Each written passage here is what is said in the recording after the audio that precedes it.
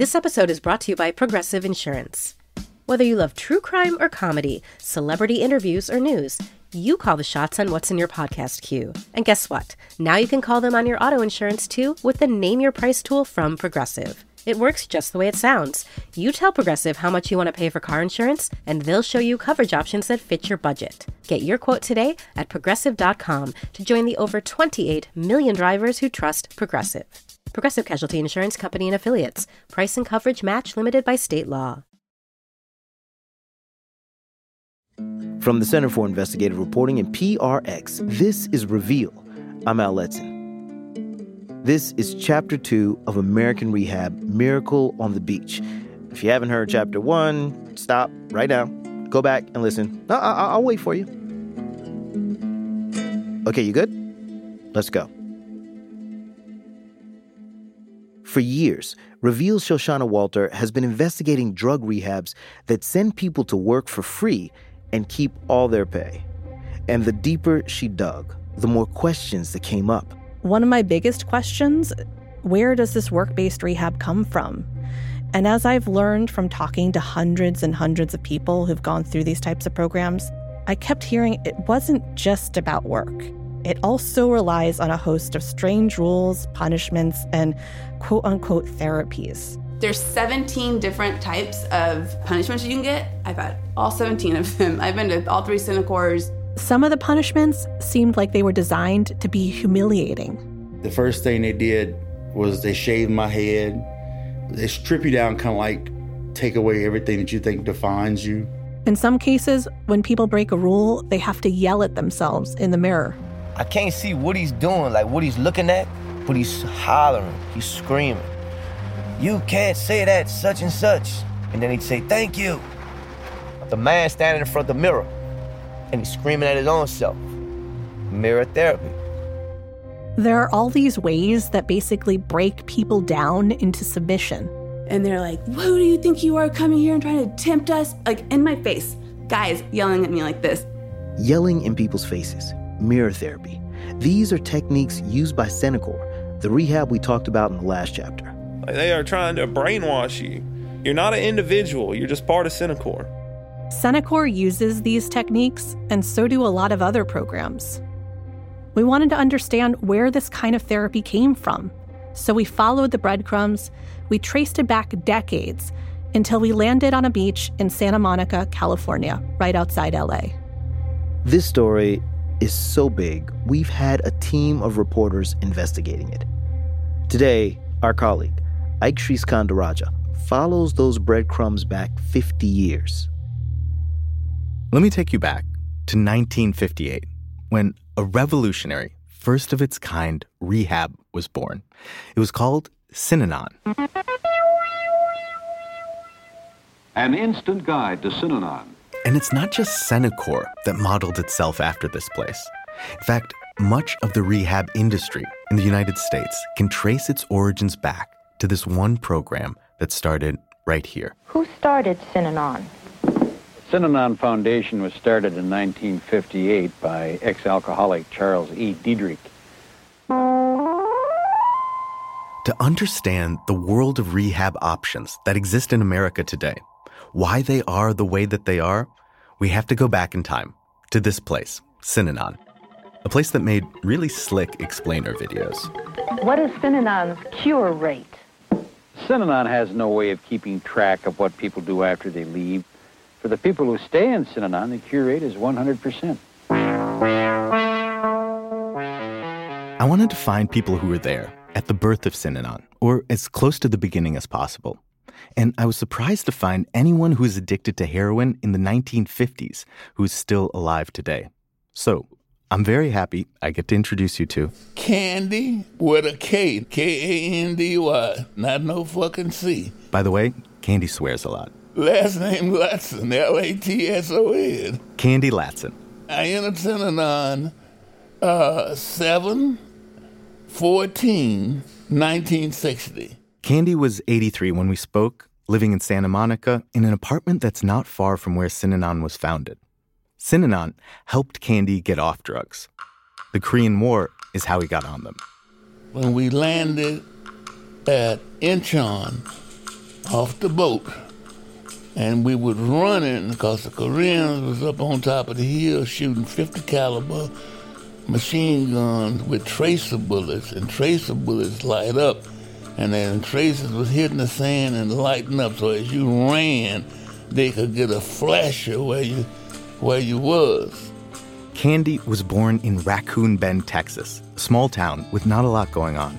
So when he was just 15 years old, he lied about his age and joined the U.S. Army. Not long after that, he was on that beach at Incheon, outside of Seoul, dodging tracer bullets. Then I looked to my left, and it was a boy from Georgia named Country who shot crooked dice, but he told good jokes.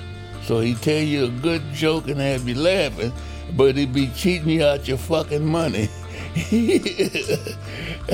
And I saw a bullet hit Country right in the middle of his head, his forehead, and the blood skeeted in the air. So I didn't want to get shot in my face. It wasn't only the Korean People's Army that was trying to kill Candy. Now, by his account, his newly integrated platoon wanted him dead too. Candy says a group of white soldiers with Confederate tattoos abandoned him behind enemy lines. He was stuck, alone, in enemy territory. Scared, he looked into a tree where he thought the North Koreans were hiding, and he begged them to shoot him anywhere but his face.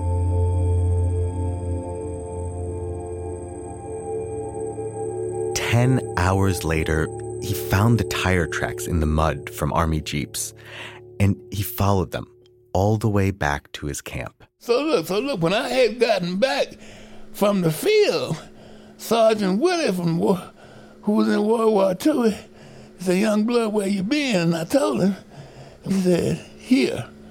He said, "Take this. This will calm you down," because I was shaking. And it was a cigarette. And it was twisted at the end. And I lit it and smoked it. And it was China white heroin, like pure opium. And that's how I started using drugs. I had never had a drug in my life before. That's how I started. When he was discharged, Candy came home from Korea, bounced around for a little while. By 1956, he landed in L.A. And that's where I started shooting dope, shooting heroin. It was in L.A.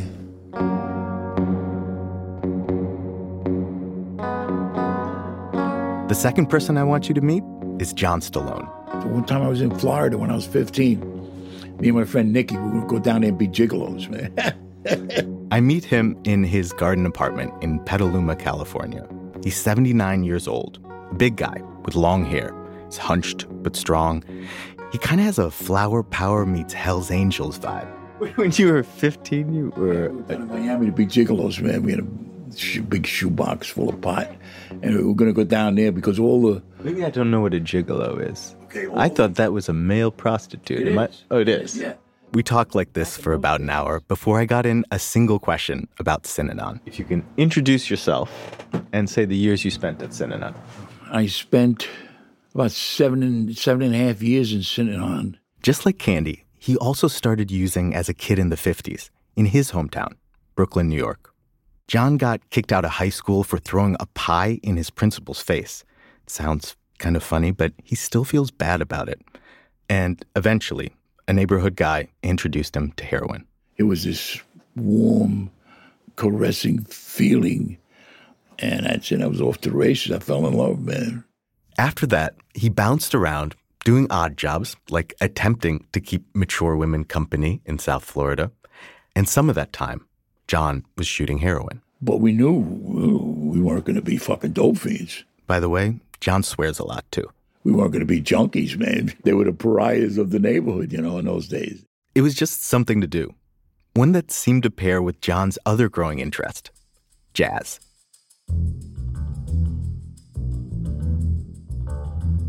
At that point, John was just a teenager, penciling in mustaches and sneaking into clubs in the village. And here I am sitting at the bar trying to make out with some woman. And here's Monk, 10 feet away playing on the piano, man. Thelonious Monk, John Coltrane, Sonny Rollins. John's there for all of it. Kind of. Yeah, but I was so out of it, man, like, I didn't even realize, man, I was by such greatness, You're in your own world, and now you got somebody improvising on his instrument, man. He's taking you to all different places. John's hobby was turning into a habit. Before you know it, we were shooting junk every day. How long does that last? Until I went to Synanon.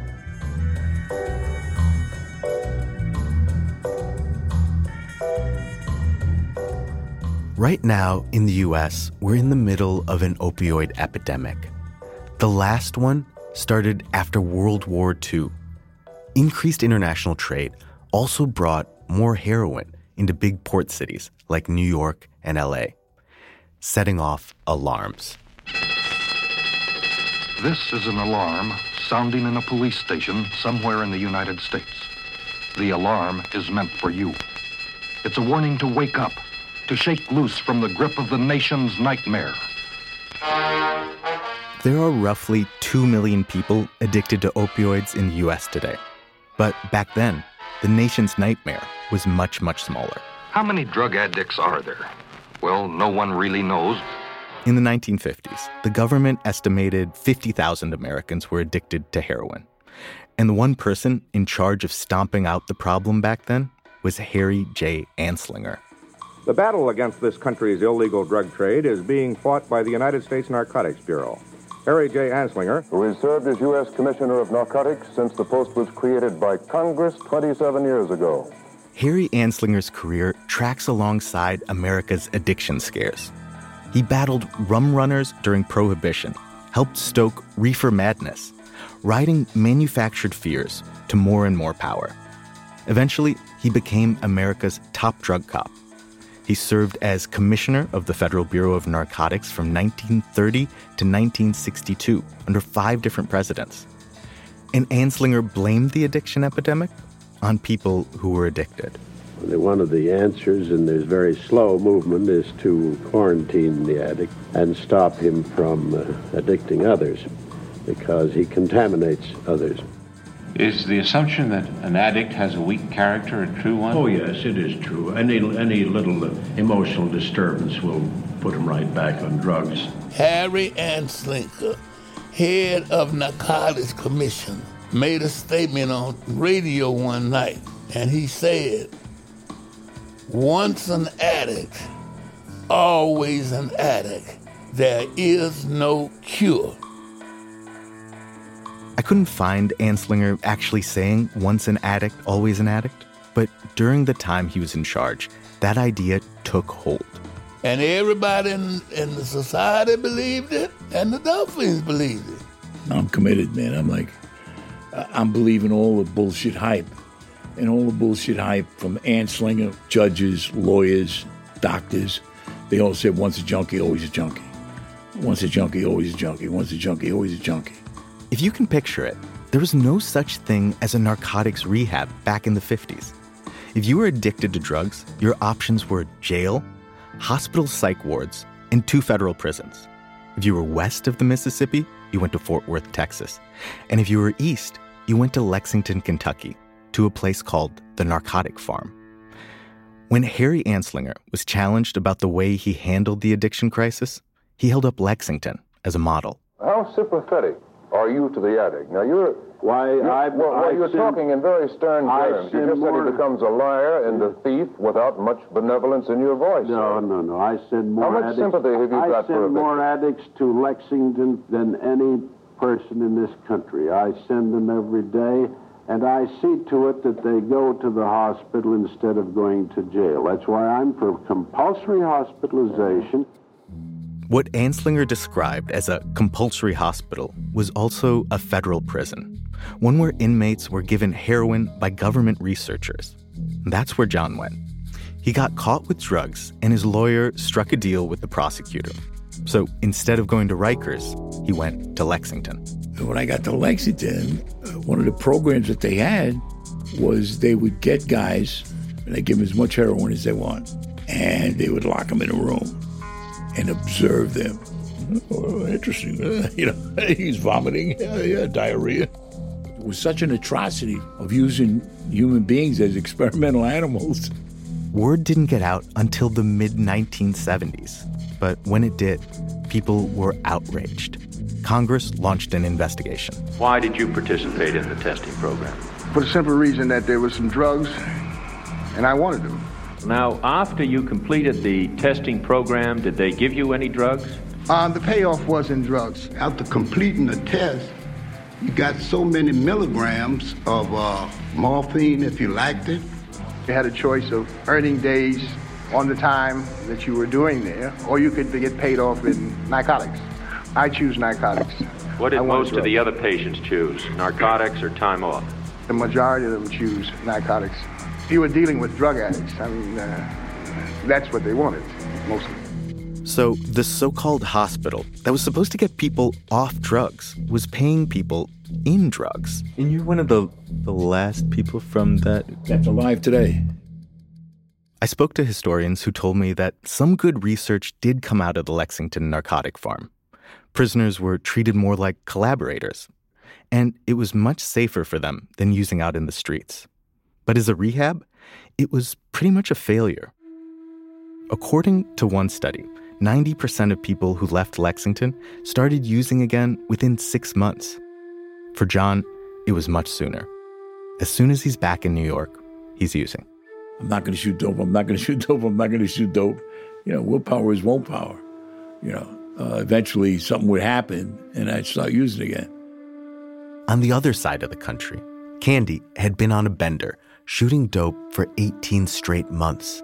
He'd lost his job as a janitor, ran out of money, and that's when he heard from a fellow user about this program on the beach in Santa Monica. And on a summer day in 1960, deep in the pangs of withdrawal, Candy walked up the front steps of Synanon. I just wanted to get well, to stop hurting, to stop throwing up, man. I'm still vomiting and I'm walking. And I opened that door and went in there. It was a 3-story red brick building that used to be a U.S. Armory. The front looked out over Highway 1 and the back opened onto the Pacific. This was home base for a small gang of people fighting their addictions. Synanon wanted you to come sick. They didn't want you to come well, because you were split, you wouldn't stay. But if your ass came sick, you got a couch, they put you on the couch, give you a blanket, a roll of toilet tissue, and a bucket, and you kick cold turkey.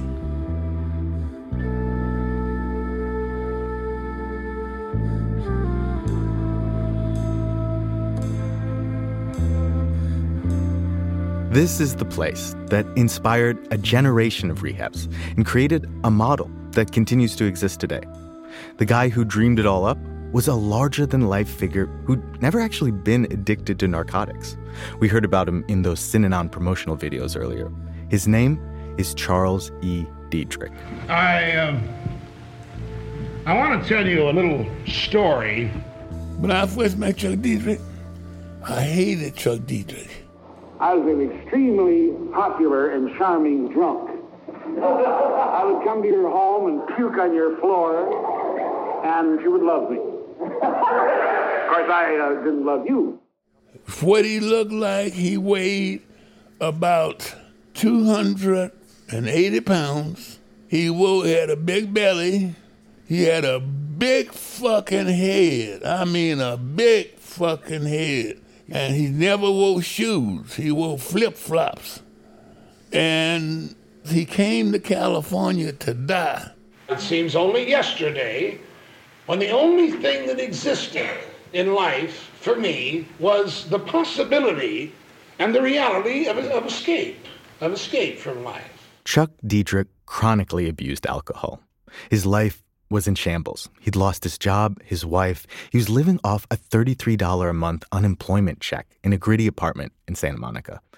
And he was down to just a suitcase of belongings, including a copy of Emerson's essay on self-reliance. Around that time, he started going to Alcoholics Anonymous. And there was a meeting going on, and I suddenly realized that people were making speeches up there, that there were people listening to them, so I leaped to my feet and kind of rushed up to the podium and broke into some kind of a religious diatribe. I have the vaguest idea of the content, but it got a terrific hand, and everybody laughed. And so I said, "This is for me." The Meeting House, which is here in Santa Monica on 26th and Broadway. And 26th and Broadway is a very old AA club. I still go down there sometime. Which is kind of my home club. And I be sitting there thinking this is where it all started at. And I became very, very frantic and fanatical Alcoholics Anonymous fellow. He loved AA, the support and the stage it gave him. But the one thing he don't like about AA is that he sees guys getting up there and saying, "My name is John Stallone, and I'm clean 5 years." When he knows John Stallone's full of shit because he saw John Stallone drinking in a fucking bar a week ago. But he can't do that. You don't confront in AA. So one night, after a meeting, he invites some of the folks from AA back to his place to keep the conversation going. But this time, without any of those pesky AA rules about waiting your turn or biting your tongue, and nothing was off limits. Chuck could give seminars on Lao Tzu, Confucius, Jesus, Muhammad, you name it. He'd break that shit down on your ass. They'd debate politics, religion, sex, late into the night. It was heated, loud, and they'd fill every ashtray in Chuck's tiny apartment. There were only 2 rules: no violence, and nobody can be under the influence. Chuck's place keeps filling up, and eventually they need more room, so they get a little money together and rent a storefront. And, of course, you know the story of Whitey Walker, who was an addict. The story goes, a spring day in 1958, Chuck's gang from his AA club was having a lively discussion, and a guy named Whitey Walker came in. He was Synanon's first drug user. He liked the conversation enough that he stayed, and for a while anyway, stayed off drugs. That was unheard of. So when he got clean, the word spread to the street, "Hey man, there's a place down at the beach where addicts is getting clean." And that's when the addicts start coming in. And suddenly, there was this question. Who is this group for? So the alcoholics all said, "Hey, fuck that, we don't want no fucking junkies in our group." The alcoholics say, "Yeah, I ain't like you. You stick that fucking needle in your arm." And the addict says, "I ain't like you. You piss your pants and put a bottle in your pocket with an overcoat on in the wintertime." The scales tipped towards the drug users. So little by little, all the alcoholics left, and now he's stuck with all these dope fiends. And quite a gang began to gather. And the addicts all began to kind of hear about it and began to come down to the beach, and we would somehow scramble around and find places for people to stay. This ragtag group was becoming a residential program. Chuck knew he was onto something, so he got a lawyer friend from AA to help him incorporate.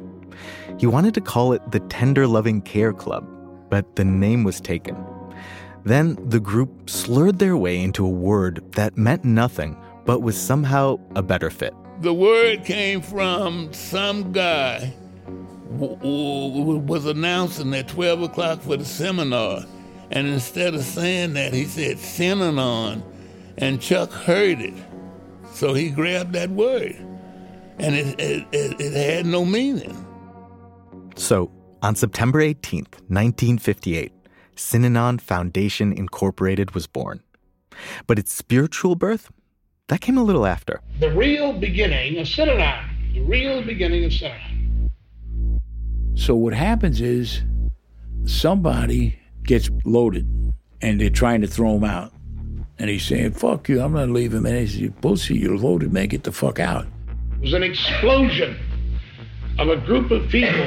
So somebody turned around and said, "Hey, you know what? Why don't you shut the fuck up?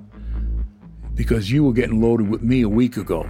And now the guy shuts up and he looks at it. What the fuck? And then somebody else says, well, you know what? I was using too. I smoked some weed the other day. Somebody else says, you know what? I drank the other day. And everybody began to confess their sins. They began to cop, and it gathered tremendous momentum. Before we went to bed, a lot of people came to me and said, there's something's changed. I'm going to go for this. I'm going to stay clean. I'm going to stay clean. They called this the Night of the Great Cop-Out, and it became as central to Synanon origin story as Independence Day. So, Synanon was born that night. I'm firmly convinced of the importance of legend, ritual, and so on. These things reinforce and create a very important thing for an organization, the people in it, and they make a tremendous contribution. They give people a sense of history. They tie us up with the past. And it's the past, you see, that reaches up into the future. This is the moment that reaches into the future and is the reason we're telling you this story. So many of the rehabs that will follow were inspired by the events of this night and this idea of confrontation, candor, and people with drug addictions holding each other accountable.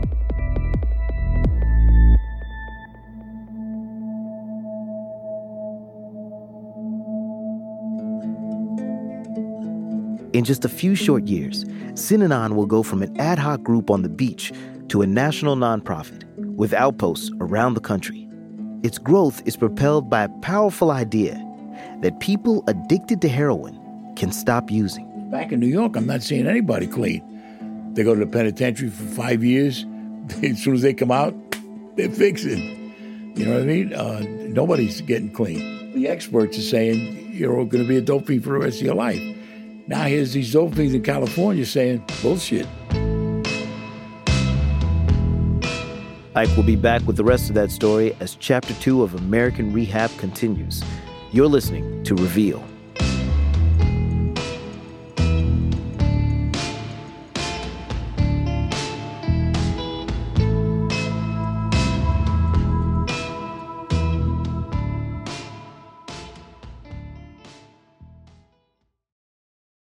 Support for Reveal comes from Odoo. If you feel like you're wasting time and money with your current business software, or just want to know what you could be missing, then you need to join the millions of other users who switched to Odoo. Odoo is the affordable, all-in-one management software with a library of fully integrated business applications that help you get more done in less time for a fraction of the price. To learn more, visit odoo.com/reveal. That's odoo.com/reveal. Odoo, modern management made simple.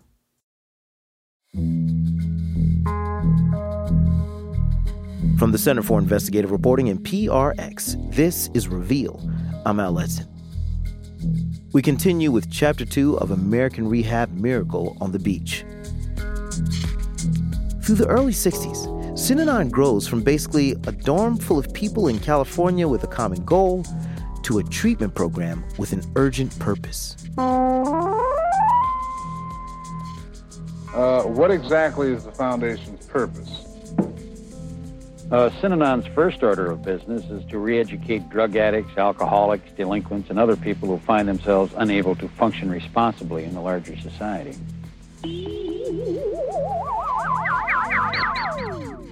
More people start hearing about the program and Synanon expands.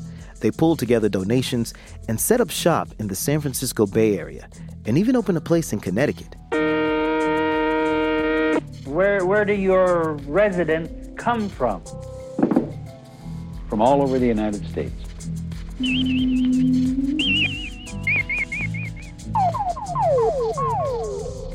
It was becoming a national program. And with the Eastern Outposts, Synanon could reach one of America's largest concentrations of heroin users, which in the early 60s was in New York. That's how John Stallone in Brooklyn first found out about it. Reveal's Ike Sriskandarajah picks it up from here. After John gets back from the narcotic farm, that part prison, part hospital in Lexington, Kentucky, he's using again. That place that was supposed to treat addiction only kept John from using heroin for about as long as the train ride home. Then he scored again. Eventually, John and his friend, who he gets high with, need more money to keep up their habit. So they bought an old gun. So we bought a P-38. We had enough money to buy a P-38. I think it was about $5 or $10. And it had old Nazi insignias all over it, you know. They get their hands on this pistol that's probably haunted. And once they have it, they start robbing drugstores. You know, we just want the opioids. Morphine, Dilaudid, Panapalm. Back then, the government estimated that nearly half of all narcotics users in the United States lived in New York City. And robberies like this were on the rise. It all came to a head one day when John says another stick-up gang in another part of New York did a robbery that went really wrong. Apparently, some fucking idiots, man, stuck up a drugstore in Queens. And they killed the fucking pharmacist, man. They shot him with a shotgun. After that, John says the NYPD started cracking down. And that's when John ran into a guy from his old neighborhood. So he's sitting on a bench. So we get closer, man, and his whole face is all beat up and purple, man. And so what the fuck happened, Eddie? He said, man, you gotta get out of here. He's all swollen. I said, what's up? He said, fucking Almorante's looking for you, man. This detective was looking for us. And when John and his partner were trying to find a place to hide out, they remembered another guy from their neighborhood. He disappeared for a while and had recently returned. He was gone for like over a year. We thought he was in a penitentiary.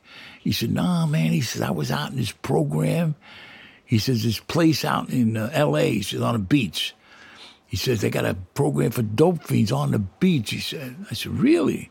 He said, yeah. He says, you just go out. I said, what do you do there? He says, you just go out and you lay on the beach all day, get a tan, go in the ocean, he said. He said, they feed you, they clothe you, man. They movie actresses come, man, pick you up, man, take you home, fuck you, man, bring you back. I said, get out of here, man. He said, yeah, man. I said, what actresses? He said, oh, not big name actresses. You know, he says, what actresses? Get out, you're telling me full of shit. He said, no, man. I said, what do you got to do to get in this place, you know? He says, nothing, man. You just got to tell him you're a dope fiend. John's friend wasn't totally messing with him. If you followed Synanon's rules, you could go stay in a place that would help you get sober, which is really an incredible thing, even now. No insurance, no fees, and walk-ins were always welcome, which is what brought John into a Synanon intake center in Connecticut in 1965. He got accepted and was sent to Synanon in San Francisco. Free airfare, too.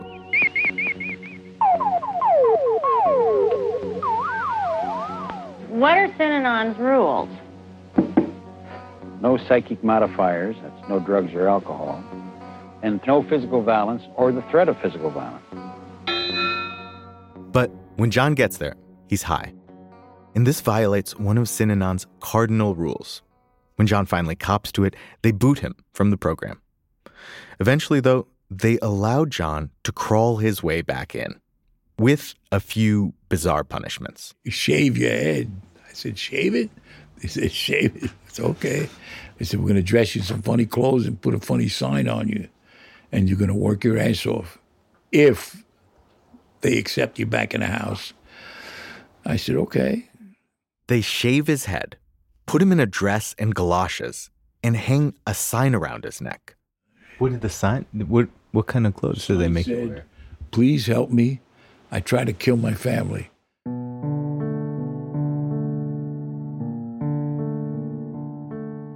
These punishments, the head shaving, the strange costumes, the demeaning signs, they were making it up as they went along. They didn't know it, but the residents at Synanon were writing the rule book for an entire corner of what would become a multi-billion-dollar rehab industry. They didn't know it back then because how could they? I'm just going to tell you how poor we were. In 1965, Synanon was still very much a scrappy, cash-strapped nonprofit. 50-man dorm. 50 men lived in one dorm. The beds were like this far apart enough for you to just walk in. One men's bathroom, one woman's bathroom. gang shower, 4 heads.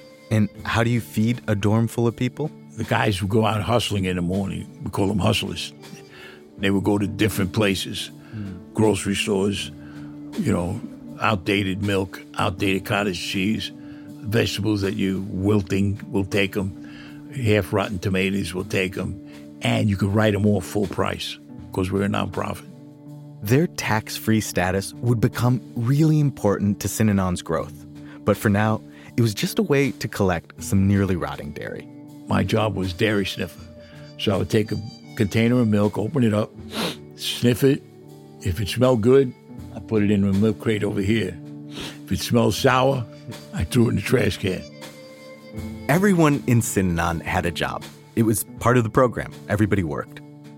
Down at the house on the beach in Santa Monica, one of Candy Latson's first jobs was night watchman, which sometimes meant answering the door for desperate, strung-out people. Candy remembers this one night in particular. So I hear this knock on the side of the door. Pop, pop, pop, pop, pop, pop. So I said, what is it, man? Is this the place that help Adam? I said, yeah. So I said, come in, man. So he come in, I closed the door and locked the door. I stand right here. So I went upstairs. I woke Chuck Dietrich up. I knocked Chuck. What is it? He called you lad. What is it, lad? I said, Chuck, there's a dope fiend down there. He really need help. What can we do? Chuck said, what do you think?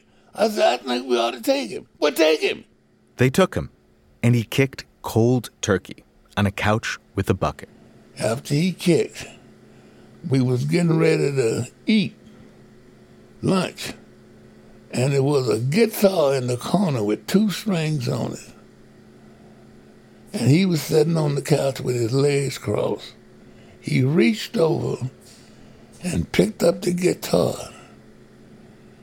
and hit 2 licks, and the whole room stopped. Like, what the fuck is this?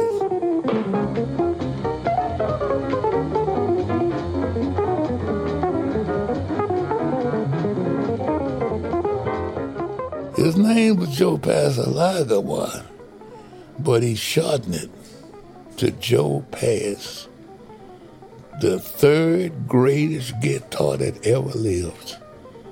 That's who he was. Back then, the jazz scene was somewhat notorious for heroin use. And when some of them were trying to kick, they'd end up at one of Synanon's houses, or would at least pass through. Miles Davis would send his group down whenever they came to town. Whenever Miles Davis came to San Francisco, he would send his band to... Yeah, but he didn't come because he was using it. He had respect. But he would send the rest of the band to come down and play for us in the afternoon. So it was only natural that this rehab grew a jazz band of its own. Okay. This is a record I just bought on eBay.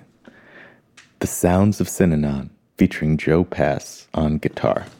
Side 1, C-E-D, Charles E. Dietrich.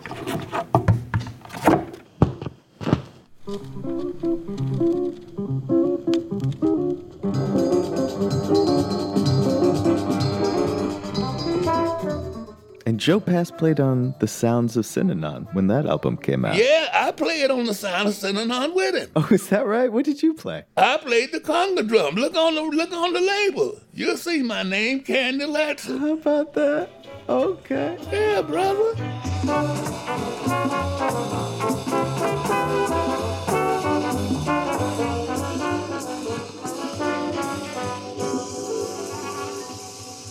The record helped grow Synanon's profile and even made them a little money. And we didn't get paid for it. The money went to Synanon. Were you okay with that? Yeah. Hell yeah. Okay. I was eating and sleeping and getting clothes from Synanon. Hell yeah, I was okay with it. We were a family, man. Synanon was a family. Synanon was unlike a lot of families at the time. For one, it was diverse. When Candy joined, Black and white people living together would have been illegal in many parts of the country. And the proud dad of this unlikely family? Chuck Dietrich. That's the way Synanon was in the first 5 years of its existence. And of course, we hurtled into the public consciousness. hurtling into the public consciousness meant catching the attention of some big names in Hollywood. Celebrities were coming just to hang out. Lucille Ball from I Love Lucy, Rod Serling from The Twilight Zone, Star Trek's Leonard Nimoy. The vibe at Synanon was raw and alive. We were incredible. We were genuine and everything else. In 1965, the rehab got the full Hollywood treatment.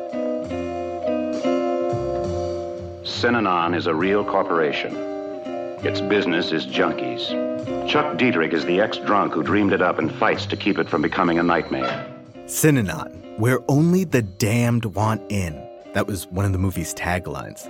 Starring Eartha Kitt as Chuck's wife, Betty Dietrich. Betty, who bought her kicks the hard way, $2 at a time. I was what they call a swinger. I did nothing but get high. And the glittery endorsements helped make it a sensation. Life magazine called Synanon a tunnel back to the human race.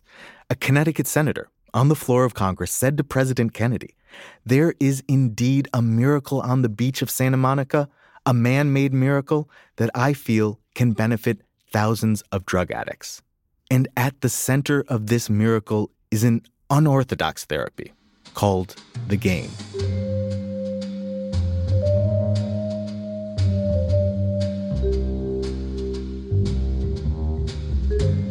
Game, G-A-M-E. In the Synanon game, anybody can say anything he wants to say to produce any kind of an effect he wants to.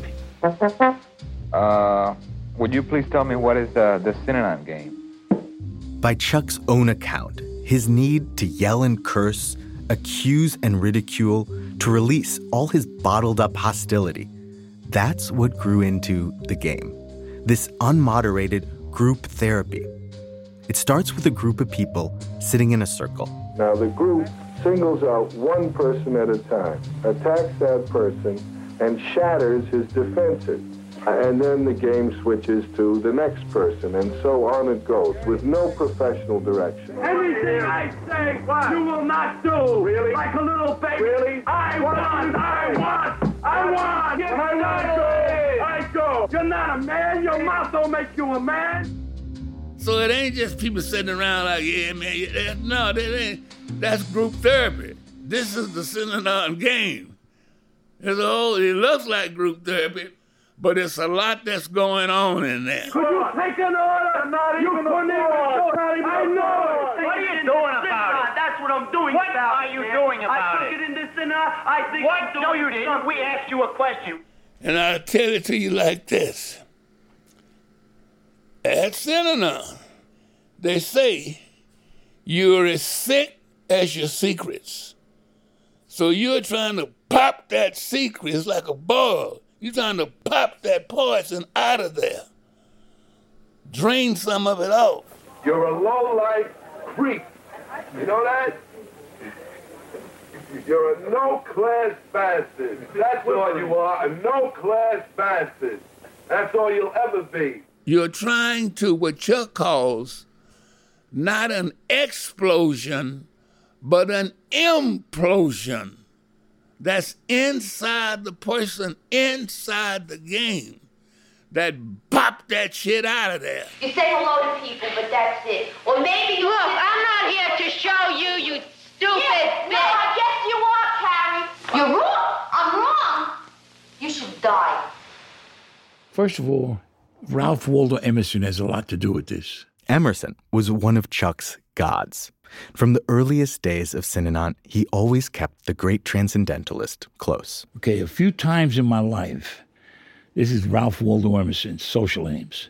A few times in my life, it has happened to me to meet persons of so good a nature and so good breeding that every topic was open and discussed without possibility of offense. Persons who could not be shocked. The game is still around today. In fact, it's been central to so many drug rehabs, including Senacor, where participants tell us they still play the game at least once a week. I wanted to hear what this revolutionary therapy sounded like at its inception. The earliest recording I could find of the game is from an out-of-print documentary from 1961 called David. It's black and white and 60s cool with a tune by Miles Davis. This is a story of a struggle by the sea. 60 people fighting for their lives by fighting to stay together. I showed it to Candy because he was there around that same time. I never saw this film, I don't know how you got a hold of that, man. That's way back in the, goddamn, that's almost the beginning. The largest group of clean dope addicts freely gathered anywhere in the world. In the film, around a dozen people sit in a circle. And the women are in dresses, and the men are all wearing button-downs and slacks. And everyone is constantly smoking. Candy knows most of them. There's Joe Pass, the guitar player. That's what I was telling you I took in that night. Then one guy starts calling off a list of names. Following people in the living room. David. Coleman. Jimmy the Greek. And one of the people in that group is a young black man who's lean and tall and spells his name with a K. Candy. Is that me? Yeah, I be a motherfucker with my ugly ass. Yeah, that's me. Good Lord, how did you do this, man? You boy, man, how did you do this? That's incredible. I mean, you got the early group, a group by the sea. They sitting outside on the beach. I remember that shit. This will be a Synanon session. A strange and violent group argument. Oh, that's bullshit. He think it's a violent argument. These are tools for this group, man. No psychologist has been able to explain a Synanon, but many believe it is the reason why more addicts have stayed off dope longer here than anywhere else in the world. The game starts with Joe Pass complaining about David. He's a trumpet player and has been skipping rehearsals. I have a cut on my lip and it's not healed. They go back and forth about who whines more. Complainer and a whiner and a baby, you know. You whine more in one day about my whining than I whine in a month. And then Candy starts going after David. Is it important that your wife come down as often as she does? She's been here 3 times now. But do you think she's coming down too often? No. This goes on for another couple minutes. David saying he loves his wife and son and gets strength from being around them. And the others in the group, they all pile on him, asking, how long have you known your wife? How well do you know your wife? Isn't your marriage based on a lie? Candy leads the charge. And you mean to tell me that you're willing to take this woman back and know that if she married a dope fiend, she got to be a bigger nut than a dope fiend? So I asked Candy, how does stopping David from seeing his family help him stay off heroin? Because he's going back to the same thing that produced him. He ain't ready yet. It don't mean he can't never go back, but you ain't ready to go back now. You ain't been gone long enough. If you want to try to help yourself, don't talk so much. Do what you're told for a while, you know. Go through the motions of accepting everything that people tell you in here. Don't defend or nothing. Just go through the motions of being, you know, just another slob in here. Not anything else but another slob.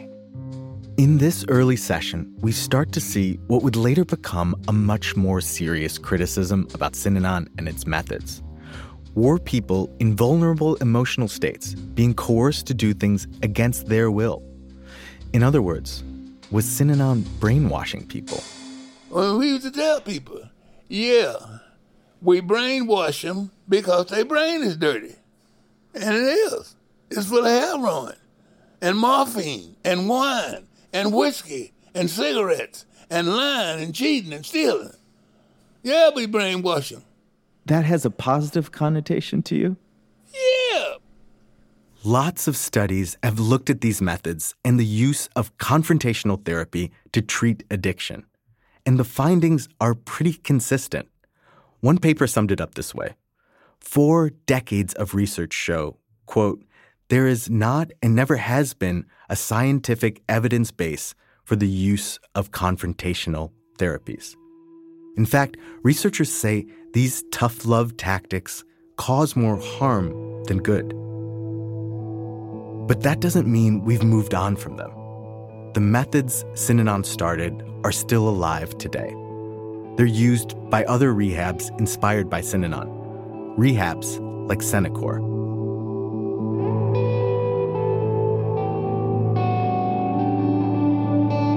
Synanon had created something that offered hope to people who didn't have a lot of it. It gained a reputation for that, for helping people get off and stay off drugs. But it was also going to change. The minute they started drinking and the minute they started wearing guns, man, it wasn't Synanon anymore. Chuck Dederich wanted Synanon to do more and be more, and also, importantly, make more money. But the asshole that's doing all the work, of course, doesn't get any of the pay. That's the way it is all over the world. How America's first national drug rehab became a lucrative business by turning its participants into an unpaid workforce. That's too bad. I'm glad that the world is full of such assholes. It leaves more for me. Because the world can't support all the assholes the way I want to be supported. Next time on American Rehab. They were planning on doing vasectomies that following weekend. And that's when it got all fucked up. I didn't know it was going to turn into what they did, man, going out and beating up on people, man, and rattlesnakes in mailboxes. Okay. Now, I'm going to tell you how Synanon ended.